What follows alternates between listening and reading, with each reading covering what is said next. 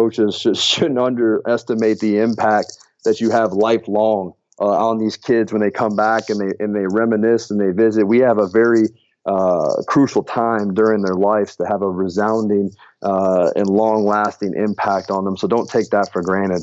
There's not too many people that have this type of opportunity to mentor young athletes and men and women on a daily basis, and it can truly make a big difference in their lives. Sports science, strength and conditioning, high performance coaching. Welcome to the Decoding Excellence Show. Today's show is brought to you by Vaude Performance. If you haven't checked out the website yet, stop this show immediately. Head over to the website, vaudeperformance.com, and begin immediately looking through the resources. They're the makers of the NordBoard, the dashboard, the groin bar, and they are some incredibly smart minds in the world of performance technology, tools, rehabilitation, and performance evaluations. Whether it is performance training, testing, evaluation, screening, or just simply return to play protocols from a pre-benchmarking, pre- and post-injury, check them out. They are incredibly smart guys, and they will equip your facility with the tools that you need to be successful. Thank you again for the support, and please check out their website, vaudeperformance.com. Today on the Decoding Excellence Show, we have Coach Ryan Horn, athletic performance coach for Wake Forest men's basketball. In this episode, we discuss everything from technology to performance training to basketball-specific training, to mentoring and growing a staff, and various lessons that Coach Horn learned in his coaching journey from different stops all along his coaching pathway. This was a great show. Personally, I took 4 pages worth of notes and still reflect back on them. There were some really resounding and resonating topics that he shared. So I know you don't want to miss this show. This was a great one, and you're going to be a better coach for listening to what Coach Horn has to say. So without further ado, here is my conversation with great coach Ryan Horn. Coach, welcome to the show. Thanks for having me on. I really appreciate it. You got some tough acts to follow. You've been doing a great job with this podcast, so I'm looking forward to try to contribute here and help everybody out. Yeah, I appreciate it. You're a tough man to track down, and certainly a busy guy, especially with sort of off-season, post-season basketball and sort of the demands that all entails. But I'm finally glad that we could connect online and share a conversation. I've been looking forward to having you on. Look, man, for everybody that is living under a rock or isn't online for any sort of social media standpoints, or just haven't been to a conference, which, you tend to go to a lot of them. Can you give an updated background to what you're currently up to and sort of paint the picture for a young coach getting into the field that's trying to figure out more about who this Ryan Horn coach is? Yeah, so I'm currently the director of basketball performance at Wake Forest University. Work primarily with men's basketball and also oversee our facilities here. So that's my current role. Oversee one assistant, AJ Kerr, who's phenomenal, who's our assistant director of basketball performance, that works directly with me as well. So I believe we have a young, hungry, passionate staff that's trying to progress and move forward and do everything we can to make our athletes better. Before I arrived at Wake Forest, I was an assistant director of strength and conditioning at University of Tulsa. Worked with a gamut of teams all the way from football to men's and women's basketball, soccer, softball, so on and so forth. So that was a pretty unique experience to have an opportunity to work with a multitude of teams, head coaching personalities, so on and so forth. So that was a pretty impactful time of my career that kind of ultimately led to this position here. And then before that, I was at Virginia Commonwealth University. I was there for 5 years. I did my master's there, received my master's there, also did my graduate assistantship, and was a full-time assistant. So that was kind of an organic process as well. And before that, I interned at Robert Morris University and Liberty University. So that's kind of been my past, so to speak. I've been blessed to not have a ton of stops. I've been blessed not to have been fired yet. I've heard that you're not a real coach until you get fired. I hope I'm never a real coach. But I've been lucky to kind of be in spots that allowed me to kind of grow along as I became more of a professional and more experienced in my craft. I think those stops have fostered that growth. So that's kind of my updated bio. Certainly a comprehensive resume, if you will. But to fill in the pictures a little bit, I'd love to hear about your journey going from VCU to finding your opportunities at Tulsa and how the Tulsa experience changed and eventually led you to the time that you spent now here working at Wake Forest. Could you paint the picture for that? So basically how it worked is when I was at Virginia Commonwealth University, I never really worked directly or had any oversight of a basketball program. I assist with both men's and women's basketball during my time at VCU. And then what actually happened was there's a job that opened up at the University of Tulsa to work with football and men's basketball primarily. So then I had the opportunity to take that position when I actually worked for my first head coach. That was a basketball coach at University of Tulsa. Then he was actually fired. And then Coach Manning came in my second year at Tulsa. And that's it's all history from there. So Coach Manning took me to Wake Forest with him. And I'm blessed that he made that decision. I am just fascinated with the work that you've been doing. And the thing that really resonates with me is just the transparency in what you share and what you show to other coaches in the industry, which is sometimes I think, like if there's any sort of trade secrets, if we want to even call them that you're one of the good guys in the field that literally this is what we do. Boom, here it is right on a table. And you can sort of be invited into training sessions. And that's sort of my first foray into some of the work that you've been doing at Wake Forest. And we're going to get into that, I think, throughout this show. But I'd really love to start to explore a little bit about the coach behind the coach, the person behind the whistle, and how you became interested, as we all share a similar journey into physical preparation or strength and conditioning. But what, if you can remember, I mean, anything from high school to your own sort of collegiate careers, like how did you first become interested in strength and conditioning, and what was the genesis behind that idea? I actually decided I want to be a strength conditioning coach my freshman year of high school. I went to a football camp at the University of Kentucky.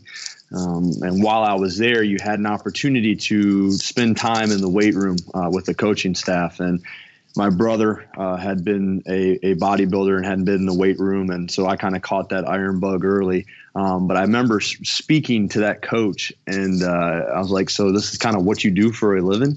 And he's like, yeah, it's awesome. I love what we do, blah, blah, blah, so on and so forth. So even though it was a very brief conversation and a very brief moment in time, that moment created a lot of momentum and motivation moving forward to pursue this field and really pursue this profession. So I've known what I've wanted to do since I was, 14 years old. And everything from that point on was to try to get me to this point, to call myself a coach, and to be blessed and have the opportunity to be a strength conditioning coach has been something I've wanted for as long as I can remember. So that was kind of a pivotal moment in my career. And then from that point forward, I loved training. I embraced the preparation side of things all throughout high school, even during my short collegiate career. And I kind of came to the conclusion that this is what I was built to do. And once I kind of made that decision, the rest has kind of been history, and that's kind of been my motivation moving forward. That's, the more people I chat with and have these conversations about sort of the genesis of how they got into strength and conditioning and what was that driving motivation, it's always, it's the similar theme or thread in that, there's someone in their life pretty early on that sort of exposed them to the opportunity of pursuing a career in strength conditioning. And I'm no exception. I went to a junior prep wrestling camp at Ohio State, and Anthony Glass walked out and showed us how to clean for the first time. Brief introduction, like we probably all have participating in strength conditioning or sport-specific camps. And we invite the strength coach out. He's going to share a little bit about nutrition or training and maybe show you a couple developmental lifts. And at that time, it was the snatch and clean and jerk for me. And I was like, I didn't even know strength conditioning was a pathway that people could go down, that people could develop a professional career in this. And that's fascinating that we sort of share that same story in some respects. When you think back to your sort of high school and just athletics or as you're developing, I mean, what were the thoughts? So you said that you were, like you gravitated to the performance and the training aspects from it. Did performance train, like did the actual sport performance, did that come natural? Did you use training to help supplement your talent levels? I mean, what really sort of inspired you to pursue the developmental aspects of it? And I have my own stories, but I'm fascinated to hear about sort of your pathway into it. I think for me, the preparation point not only served and improved my abilities to play the variety of sports that I participated in, but it was also a place for me, as everybody knows, during high school, you're trying to find yourself all throughout college and you're doing that. But it was somewhere where it just felt right to me. It made me feel whole. It was a passion of mine, and it was something that I derived self-confidence from, and how I felt and how I increased my strength and my power. It was something that I could control and can completely immerse myself in. And it was consistent from day to day. It didn't lie to me. It never backed out on me. It was always there. It was something that I can depend on to really give me a level of comfort with being uncomfortable, so to speak. So it filled a spiritual void, an emotional void, not only physically and helping me play my sport, but it was something I just gravitated towards. I was relatively strong, and I say that relatively because we know how strength is, but I kind of gravitated towards it. And I would people at the little high school that I was in West Virginia, I was the strongest one in the room, and that makes you feel good. I mean, at that age and those types of things, people like doing what they excel at.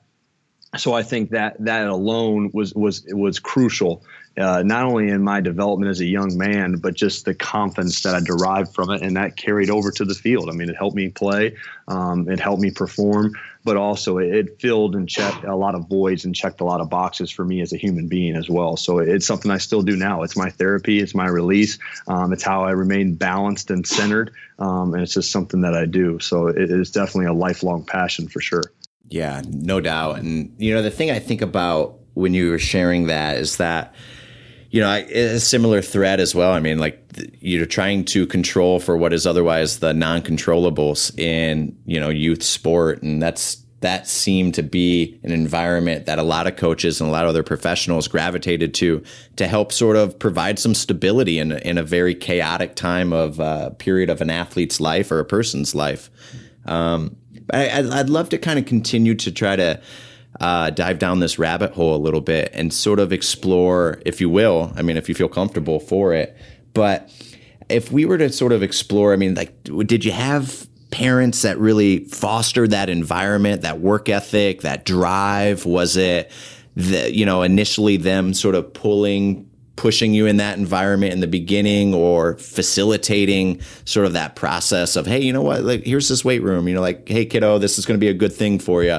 What was sort of the conversations, the dialogues between your parents and the way that they might have pushed you or promoted it or championed it, or if they didn't at all? Like I referred to earlier with my brother, my dad and my mom were already kind of comfortable with that lifestyle. And I remember my brother, for Christmas, he used to get the Metrics, packets of protein powders and shakes and Flex magazines and Muscle Mags and Arnold Schwarzenegger's Encyclopedia of Bodybuilding was laying around the house. So I'd always been exposed to that, and my parents were well versed and experienced of how to deal with that subculture at the time, so to speak. So my parents always fostered and cultivated an environment that really allowed their children to really pursue and chase their dreams. Both my mom and my dad, my grandfather, my grandmother, they all worked in factories. They worked at auto plants for General Motors,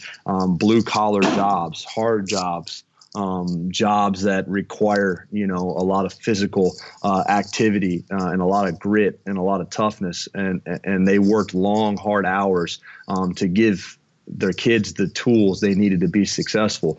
So when you have someone doing everything in their power to try to help and mold and help you grow, the only thing you can do in return is work and be grateful and honor that commitment they had to you. And we did that by committing and having high levels of character and trying to be the best kids we could be, whatever that was, whether it's baseball, softball, lifting weights. So, that was kind of a driving force to have that type of support system. I'm truly blessed to have that because I deal with athletes on a daily basis that never had that. And their motivation and their internal drive's a little bit different. Their level of resilience and grit's a little bit different because of environment and upbringing. So I think I'm truly grateful that I had that type of support growing up. So they did foster that. No, and certainly as a compliment, what I really admire from you, not only as a coach, but just as a person, really, is the same sort of drive, the same sort of open environment that you've created. And you shared quite a bit as far as on Instagram and Twitter and elsewhere, just about that promotion, that acceptance with your own family. And I think that's just an awesome environment as a father to be able to promote. And, I have a 4-year-old daughter and a 1-year-old son. And it's that same sort of environment of not pushing, promoting, championing, encouraging, helping them pursue what they want to pursue, but providing sort of that work ethic that you get from your parents and, not knowing that sort of family background, by everything that you're saying, it seems representative of you passing that same work ethic that your parents taught you to your own family, which is admirable and probably the very best thing that we could do, more so than coaching athletes, but being great fathers, being great husbands for the family and the children that we have. So definitely, and I agree with that, and that's a great point. I think for me personally, to get a vibe of where I'm coming from, faith and family are the two most important things in my life, and those are the things that drive me as a human being and as a servant to not only my athletes, to my family. So my wife and my kids are the most important thing to me. They're the reason I'm able to do what I do. They've taught me patience. They've taught me to be persistent with what I'm doing. And they've also provided me with perspective to understand that, I'm always undefeated in my daughter's eyes. They win and lose with us. They make sacrifices. My wife's a single mom, 9 to 10 months out of the year because we're on the road. So I can't do anything without being extremely grateful of the support and the unconditional love that my family has. So with the minimal time that I do have with them, I think it's important that we maximize the time that we do have. And that's my legacy. My wife and my children's my legacy. My athletes are my legacy long after the rings and everything else fades. That's what's going to be, kind of left over. So I think it's important that we acknowledge that and understand that's kind of, we say it all the time, to get the highest result at the least cost possible in training. But I think that applies to our life outside of coaching as well. I signed up for this. They didn't. So I think it's important to acknowledge that. Yeah. And that's, that was the point I was just going to illustrate is that, it's pretty commonplace to point back at yourself as a practitioner, as a coach and sort of say, hey, I'm self-made or, all of this come at the hard work I do without acknowledging the sacrifices that people around you, friends, family, children, your faith, everybody that ultimately goes into allowing each of us, whether it's an athlete or a coach, to perform at their highest level. And I know that's an ultimate sacrifice that a lot of families and people make, and one that certainly I think needs illustration, especially as young coaches get into this field about the dedication and the sacrifices and that full transparency of what it takes in some respects. But I want to shift this a little bit because you talked, faith and family first. And I think sort of driven and the humbleness of what your family kind of keeps you as a coach. But Were there any other sort of instrumental mentors in your life that helped sort of guide your path or shape your path, that led you into strength and conditioning, that taught you some lessons that really resonate to you today, and helped you essentially arrive at the position that you are at right now? I mean, we're all limited by our experiences, and we're all at the role that we're in as a result of someone taking a chance on us. And I've had a lot of great mentors along the way, and I'm currently coaching under the influence of those mentors. And these gentlemen, and going back to Todd Hammer, who gave me my first opportunity. Without Todd Hammer answering the email that no one else would, I wouldn't be in the position I am now, because he led me to Tim Contos at VCU, who hired me as a GA and then hired me, as a full-time assistant, the first one in the program's history. And then from that standpoint, I met Daniel Roos and Shaka Smart and Anthony Grant. And then that relationship, motivated me and gave me the opportunity to pursue a position at the University of Tulsa. Another reason why I was able to pursue the University of Tulsa was because Landon Evans, a guy at the time I'd only spoke with on the phone and talk shop, recommended me for that position. Then I get there, Rourke Cutchlow hires me, who's now at Missouri. He hires me, he takes another job. Our basketball coach gets fired. Adam Davis comes in from Baylor. He molds me. He makes me a better coach. He allowed me to make another jump. And then Coach Manning came in, who's had some of the biggest impact on my life. That's not only a great professional and a great coach, but just an outstanding man, just a man that makes me better as a human being. That's been 100% supportive of what we do. So in the turn, they've prepared me for the path. But my mentors along the way, they never held my hand. They allowed me to make mistakes. They allowed me to kind of find myself as a coach.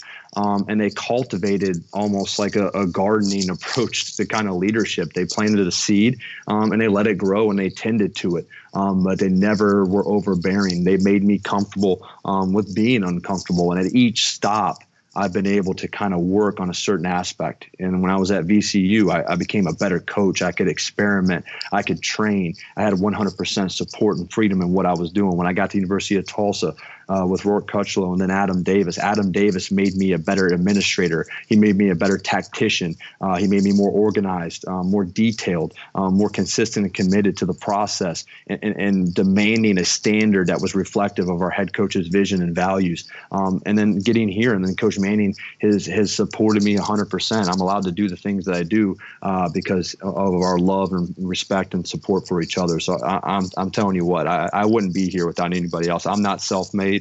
I've been I had a lot of people take chances on me. And I remember way back, and I tell this to my assistant now, I had a lot of phone calls and the emails that went unanswered and unread, and no one replied back. So I take a lot of pride in responding to people, to sharing information, and to help fuel the future of this profession. I think that's the only way you need to pay it back and pay it forward. So that's a very important aspect of my life as a mentor, as a leader, as a coach, and as a servant. It sort of parallels my own sort of pursuit in that, I think my first position, there was 65 applications that went out and maybe had a response from 4 of them, and then 2 offers. So, that's 3 more than I got. So congratulations. Right. So it's and I get it being on the other end of it, how the work demands can set you up.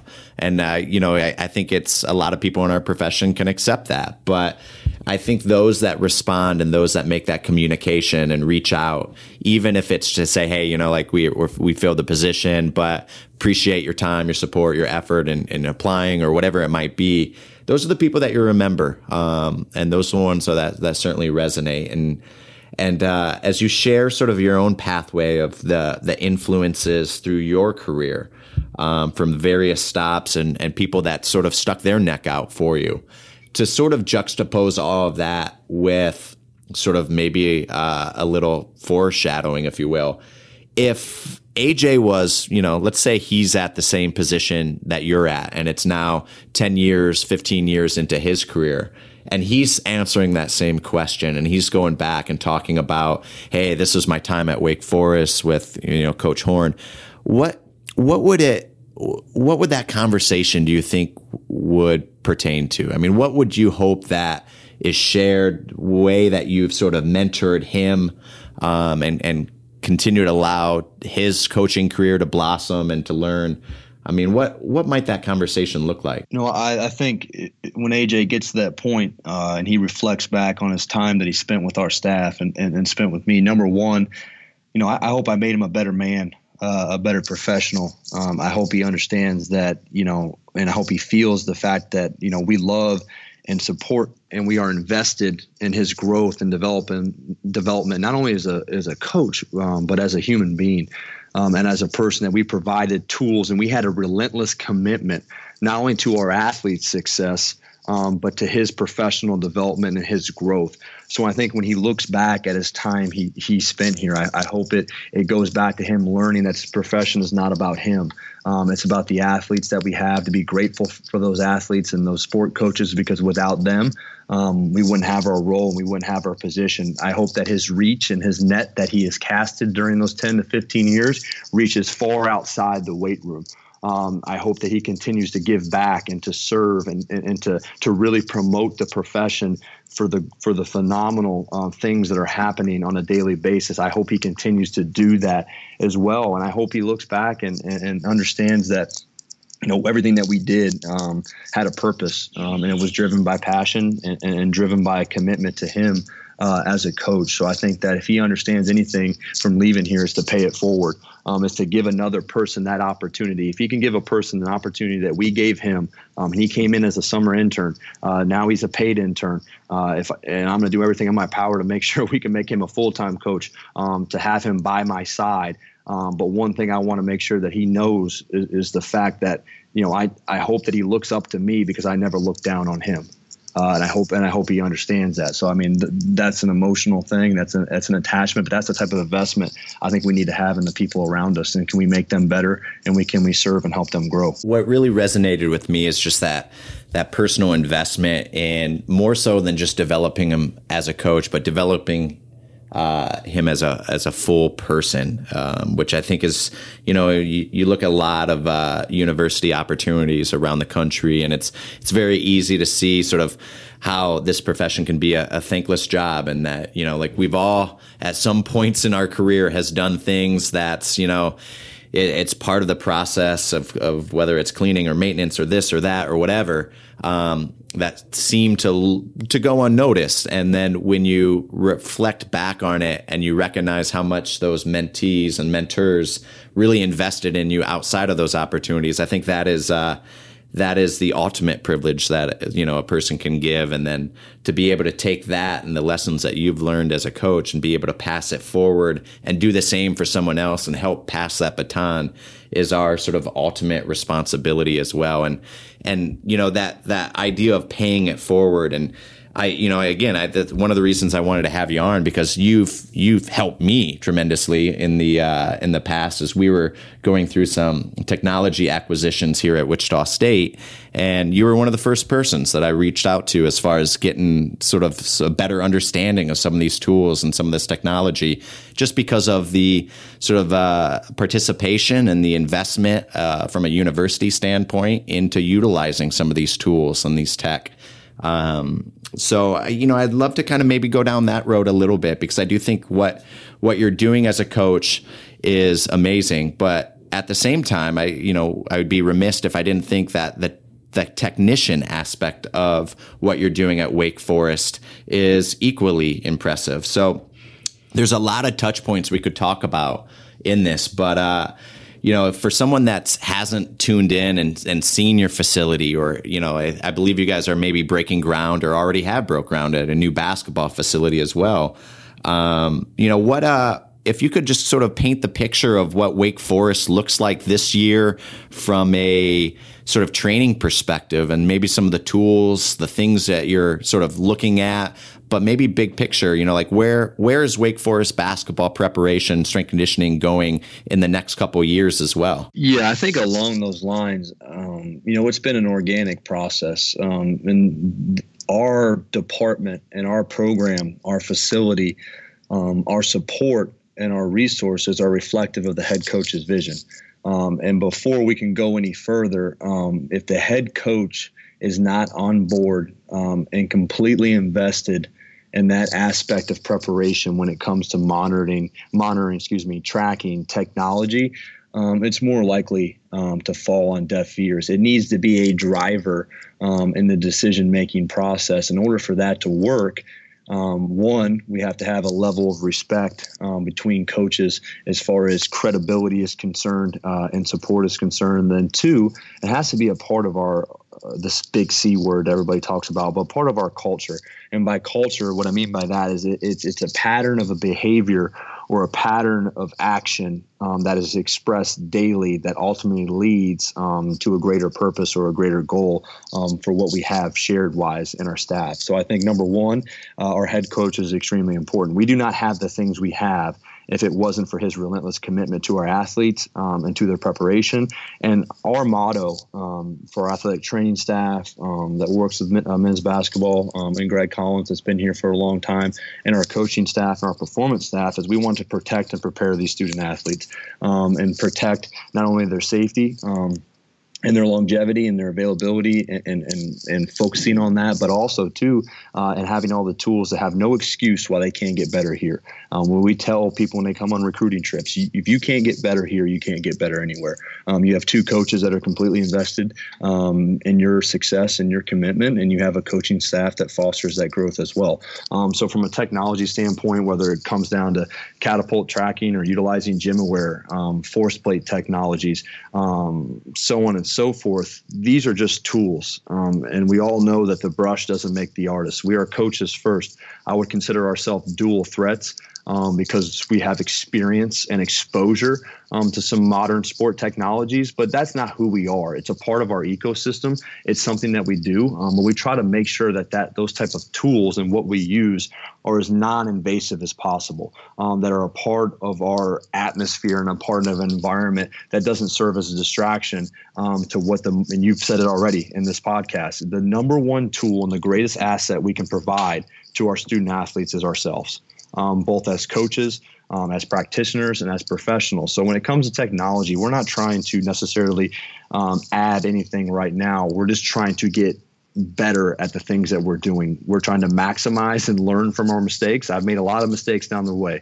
I now have a little bit of experience. Early on, it was just exposure, but we've made a lot of mistakes, but we've tried to learn and maximize those mistakes to generate progress and momentum moving forward. But we want to maximize the mundane. We want to make sure we attack the simple things savagely, and we do that on a day-to-day basis, that our standard's consistent. If the standard isn't right in the weight room and the standard isn't right on the practice floor and within your staff, within your players, then all the tools and the gadgets and everything else isn't going to make a difference. I think it's very important that we don't overlook that. So there's a lot of guys out there. I'm not a sports scientist, and there's a lot of guys out there that are way better at data visualization, data mining, aggregation, on those types of things. But I think we know who we are, and we do that to the best of our abilities, and we're confident of that. We know which hats fit, and I'm not trying to wear 50 different hats. I know where my lane is. I check my blinders. I know where I'm at. But the same token, I understand what we're good at. And I understand what we do really, really well, and we try to maximize that.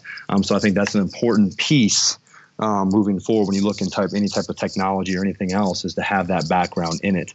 But I think those are things that we look at. Well, and I think you said it brilliantly too, because and I don't know, I think it's being used sort of ambiguously, or as maybe a buzzword at this point, as things come in and out of vogue, if you will, but culture. And what I think that when you said that you guys are kind of a dual threat, and that, at first you had sort of the exposure to it, and now you've developed the experience using some of these technologies and tools, that what you guys appear to do really, really well is to blend the culture into the techniques and the tools to make it less invasive. And I think that's an art. There's a skill to doing that as well, where to be able to facilitate both, whether it's workload monitoring or readiness testing or training modalities in a way into your training session that allows for it to be organic, that allows for it to grow, that allows for it to be innovative. And I think you've done that incredibly well. Yeah, and I think one too, like people that aren't on the front lines don't really see that. In this environment, we're looking at workload monitoring. We're monitoring training stress balance. We're looking at, fatigue and fatigue management. We're tracking. We're using velocity-based training, but the tools that we are using, we have an understanding of them. We continue to get better with them. But the analogy I like to use is basically when you're driving your car. We see technology and monitoring and tracking as a way to reveal issues, but training is what removes them. So we got a case of reveal and remove. Training is still the foundation of what we do to prepare these kids so they can perform, and then we can in turn protect them. But technology is nothing more than a dashboard in a car. It's your panel. When I'm driving my automobile or my truck, I'm not staring at the speed the entire time. I'm not looking at my fuel gauge the entire time. I'm intermittently checking those things as I drive, as I navigate, and as I kind of immerse myself into the environment. And then from that information, now I can make more informed decisions and have more actionable insight. But I think that's important. I think coaches have to be, creatures of context. We have to be able to provide context to these head coaches and provide them with quantifiable information and quantifiable benchmarks along the way to serve them and help them devise practice plans, return to play guidelines, return to performance guidelines that are more conducive, that are more, beneficial to the student athletes. That's all we're really doing. And I think that's something that it often gets overlooked. We can't forget the development and the preparation side. We've revealed what the information is. We know what the cost of doing business is. Now, how are we going to remove that and how are we going to improve the student athlete to make them more robust and resilient, not only physically, but also mentally, spiritually, and emotionally? One of the things, too, that I think you guys do well, and again, from an outsider looking in perspective, is you nailed it with the analogy with kind of the reveal and remove. And training will never, or technology will never take the place of great training. It is certainly the paintbrush, if you will, but the artist that wields it ultimately dictates the art that gets painted on the canvas. But one of the things I think you do well, and you've alluded to it and you said it already, is that it takes a willingness of a head coach to understand, to embrace these tools, or to be able to first understand what it is. And I think having those conversations with coaches to help sort of start that sort of either passive or very active education of what this means and how we can use this and what does this information reveal, to then allow it to become actionable sort of information with things that can actually make an intervention or a change to a training program. And I think as we start to see younger sport coaches, I say younger, right? But it doesn't necessarily mean that they have to be young. Everybody can learn if they have that willingness to. But I believe, and you've shared it on other podcasts, that you have a coach that's very willing and very sort of understanding and the willingness to learn, that you can share a conversation with what this information that you're assessing, gathering, collecting, and evaluating, what that means and how that translates to basketball performance, or to push a little harder and find a window of opportunity, or to then maybe have to pull back. I think that's a very important concept that a lot of people miss. And it seems like in your history at Wake Forest and elsewhere, other stops, what has that always been a case? Was it just an interest from head coach to you, or was it a passive sort of education as a team? Can you describe a little bit of that sort of process? Yeah, I think it's been, we've learned together. Our head coach and myself, I think a lot of times what motivates that vision is either great success or some type of life-altering kind of traumatic thing. If you have a rash of injuries or you have an unfortunate event, that motivates people to push the envelope and step outside their comfort zone and find ways from keeping that from happening again. If you have great success, that fuels future successes, and maybe that inspires or motivates them to kind of take that leap and invest in those type of products or those type of technologies or that relationship. But I think it's important to understand that, relationships are going to become or are going to be are going to come before results. I think that's important too. You have to build that relationship. You have to build that level of trust, respect, and credibility, and then understand your head coach. How we handle data, technology, monitoring here might not work elsewhere. We've always tried to work to improve, not to impress with our head coach. And it's been an organic process. We're not walking in the office and telling him what to do on a daily basis. We're trying to give him thresholds and a framework for which to work in, but we have to allow them to really invest and make a commitment to it. We can't nag them, but believing is just the beginning.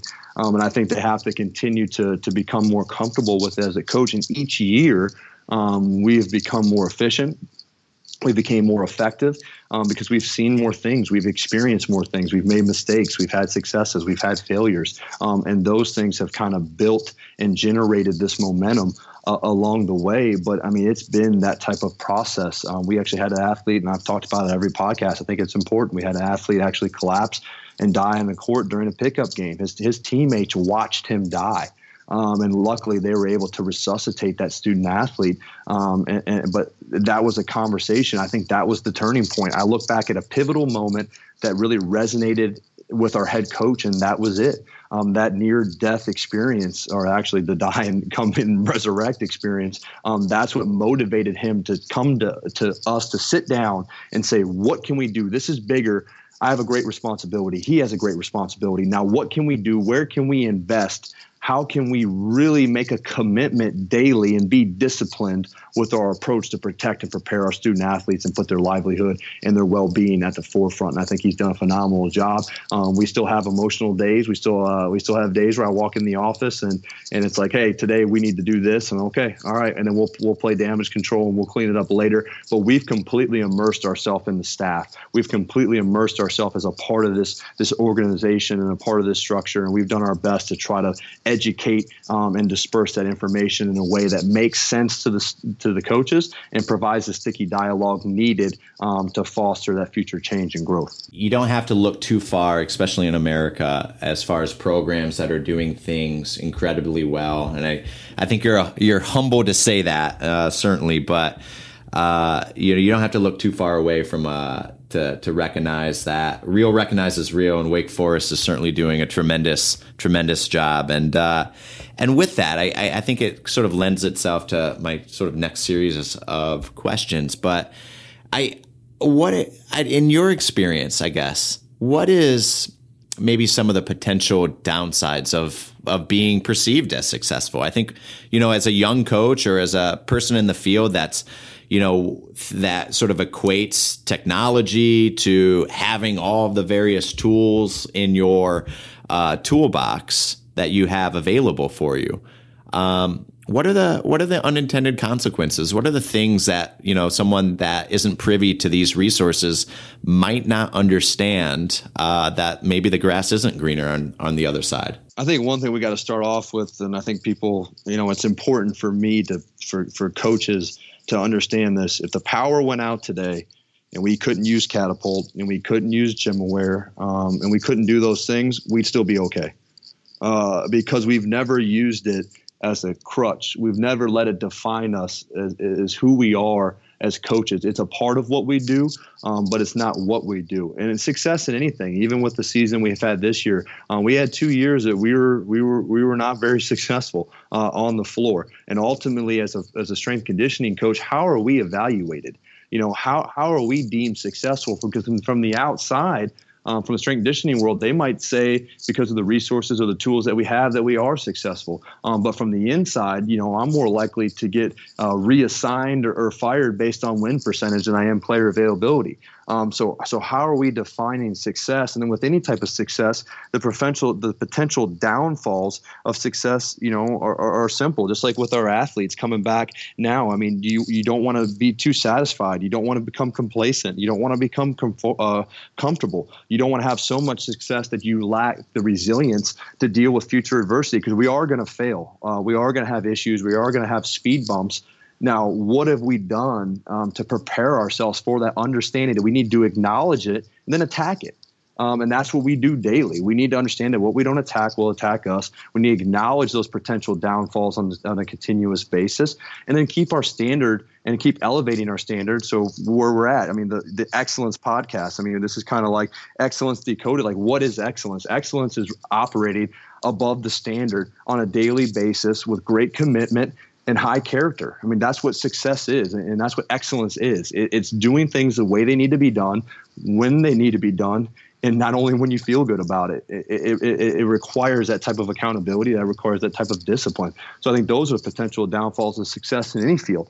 It's just becoming full, lacking the humble, not being humble, not being hungry, and just being satisfied with where you're at. We can be content. I'm happy to be at Wake Forest. I love being here. I want to be here. I'm invested in this program. But at the same time, I can't become complacent. We have to continue to be relentless and push the envelope, and we're doing that. We're not great at everything. I just did our conference schedule yesterday. We got 8 clinics lined up. From the time May comes all the way till August, we're speaking, we're attending clinics, we're doing certifications, we're pushing ourselves, and we're periodizing our development as coaches as well, so we can better serve our student athletes. And that's the thing I think people don't really understand at times is if you serve your student athletes, you serve your staff, you will get everything you need to be in return, because in the end, it's not about you. So then you have to have that type of perspective that we get to coach every day.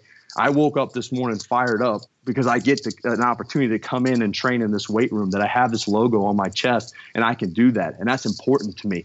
And that's what drives my consistency and my commitment and our staff's commitment to being the best we can be on a daily basis and holding these athletes to that standard. And I think you said it. What really resonates is that you get the opportunity. You have the opportunity to come in and be blessed with the resources, the opportunity to train athletes and be at a great place like that. It's not that you have to, right? And just changing the paradigm shift or the conversation from that you're blessed to have the opportunity, not that you necessarily have to do it, is important. Yeah, but even that word humble, I mean, what does humble mean? I mean, being humble is not a self-defeatist type attitude. Being humble is giving gratitude and giving thanks and credit to the people that are responsible to where you're at now. That's what being humble is. And I don't think it's a thing where you lack self-worth.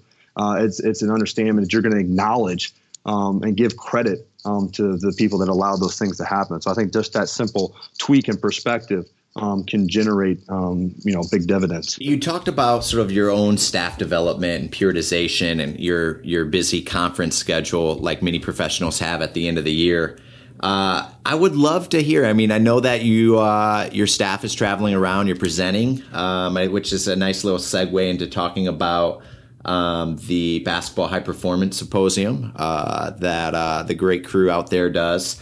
But do you have any sort of sneak peeks as far as something that the audience listening to this Decoding Excellence podcast can anticipate when you guys head out there and chat? I think our biggest thing when we go to clinics and we go to symposiums and seminars and we present and we speak, if we're presenting, our main goal is to basically show people what we do, when we do it, how it gets done, and present it in a way that's genuine and that's generous with information. And in the end, we're just as transparent and as honest as possible. So when we go in to a clinic to present or to speak, that's our staff's goal.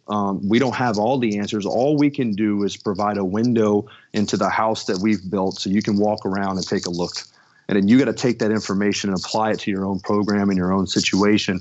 But it's our job to open the door, not to utilize a peephole. So the old peephole door open analogy, let's just open the door. Let's let people in. Let's be inviting, and let's be hospitable with the attendees or with the people that visit our facility. Our door is always open. I think that's our goal when we share and we present. That's what we're doing. We're sharing. We're teaching. We're trying to help others grow. And then what also makes us better as coaches because we get our thoughts and our ideas down on paper. So when we teach, we learn twice. But if we're attending the conference, I'm going there to be pushed.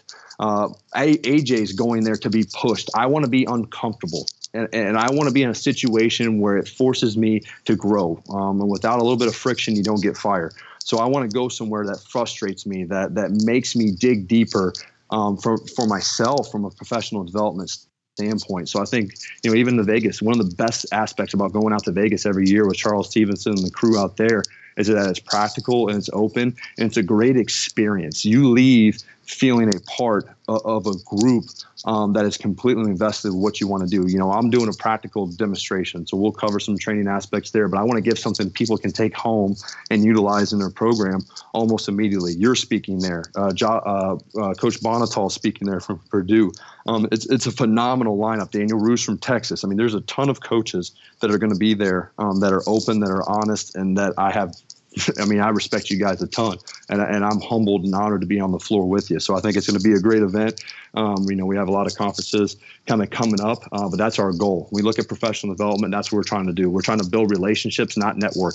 Networks basically having a business card. Relationships are having a phone call and having a memorable, lasting impact on somebody in that 30 seconds or that hour and that dinner that you're with them. So that's the overall tone when we hit the seminar road and it becomes conference season.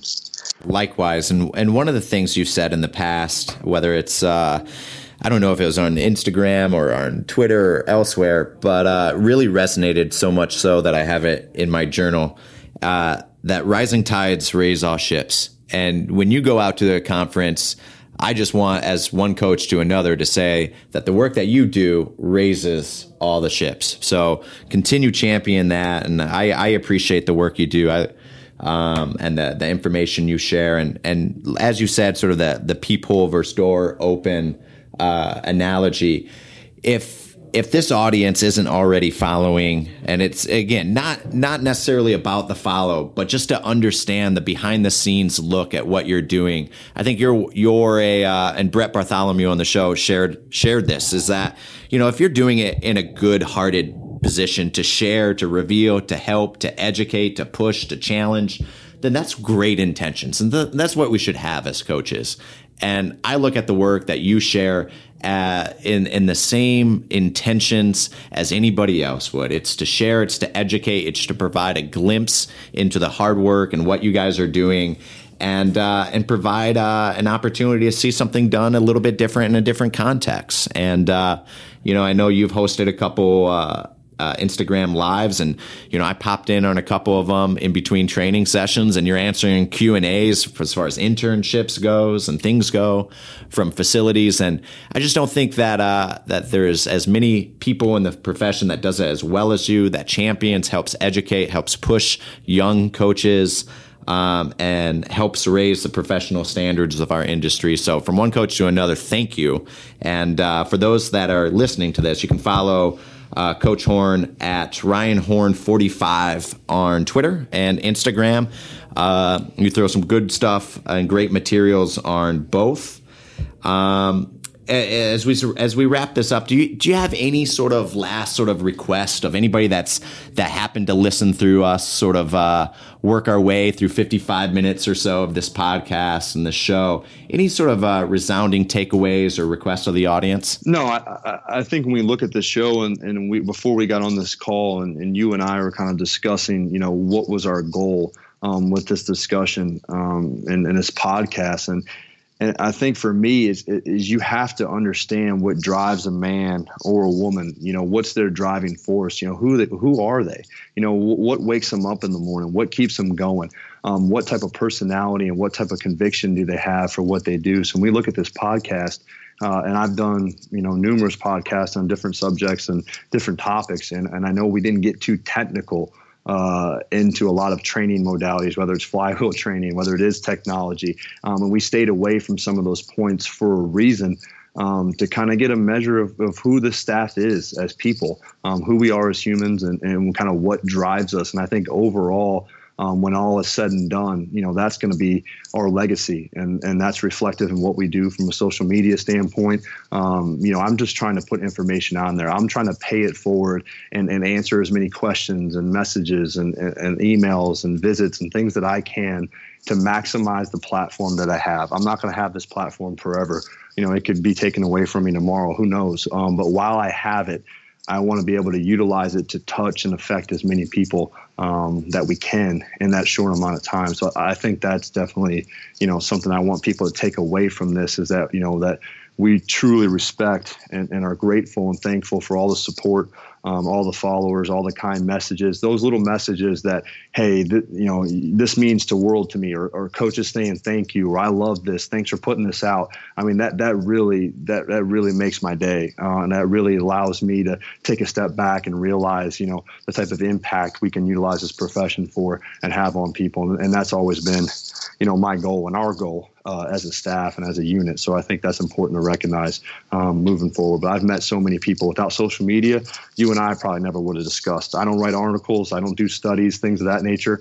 So this is my way of giving back. But I've met so many people. I've visited so many places and developed so many long-lasting relationships as a result of this platform and these people. So I think it's important that people understand that attitude of gratitude and how much it's had an impact on us, not even the people that are following. So thank you very much. Yeah, no doubt. And thank you for just the willingness to share what you do. And like you said, I mean, social media, I believe, is sort of the first vehicle that gets you to be exposed to a certain person. And then from there, it's the conversations and the relationships that you build, not the networking, but the relationships and the phone calls and the site visits that go that expand outward from that first initial interaction. So yeah, and I hate to cut you off, but one more thing, I think too, like before we get out of here, like you talked about our path as coaches. I think we're preparing these athletes not only for the path they're currently on, but also when that ball stops bouncing. I think coaches shouldn't underestimate the impact that you have lifelong on these kids when they come back and they reminisce and they visit. We have a very crucial time during their lives to have a resounding and long-lasting impact on them. So don't take that for granted. There's not too many people that have this type of opportunity to mentor young athletes and men and women on a daily basis.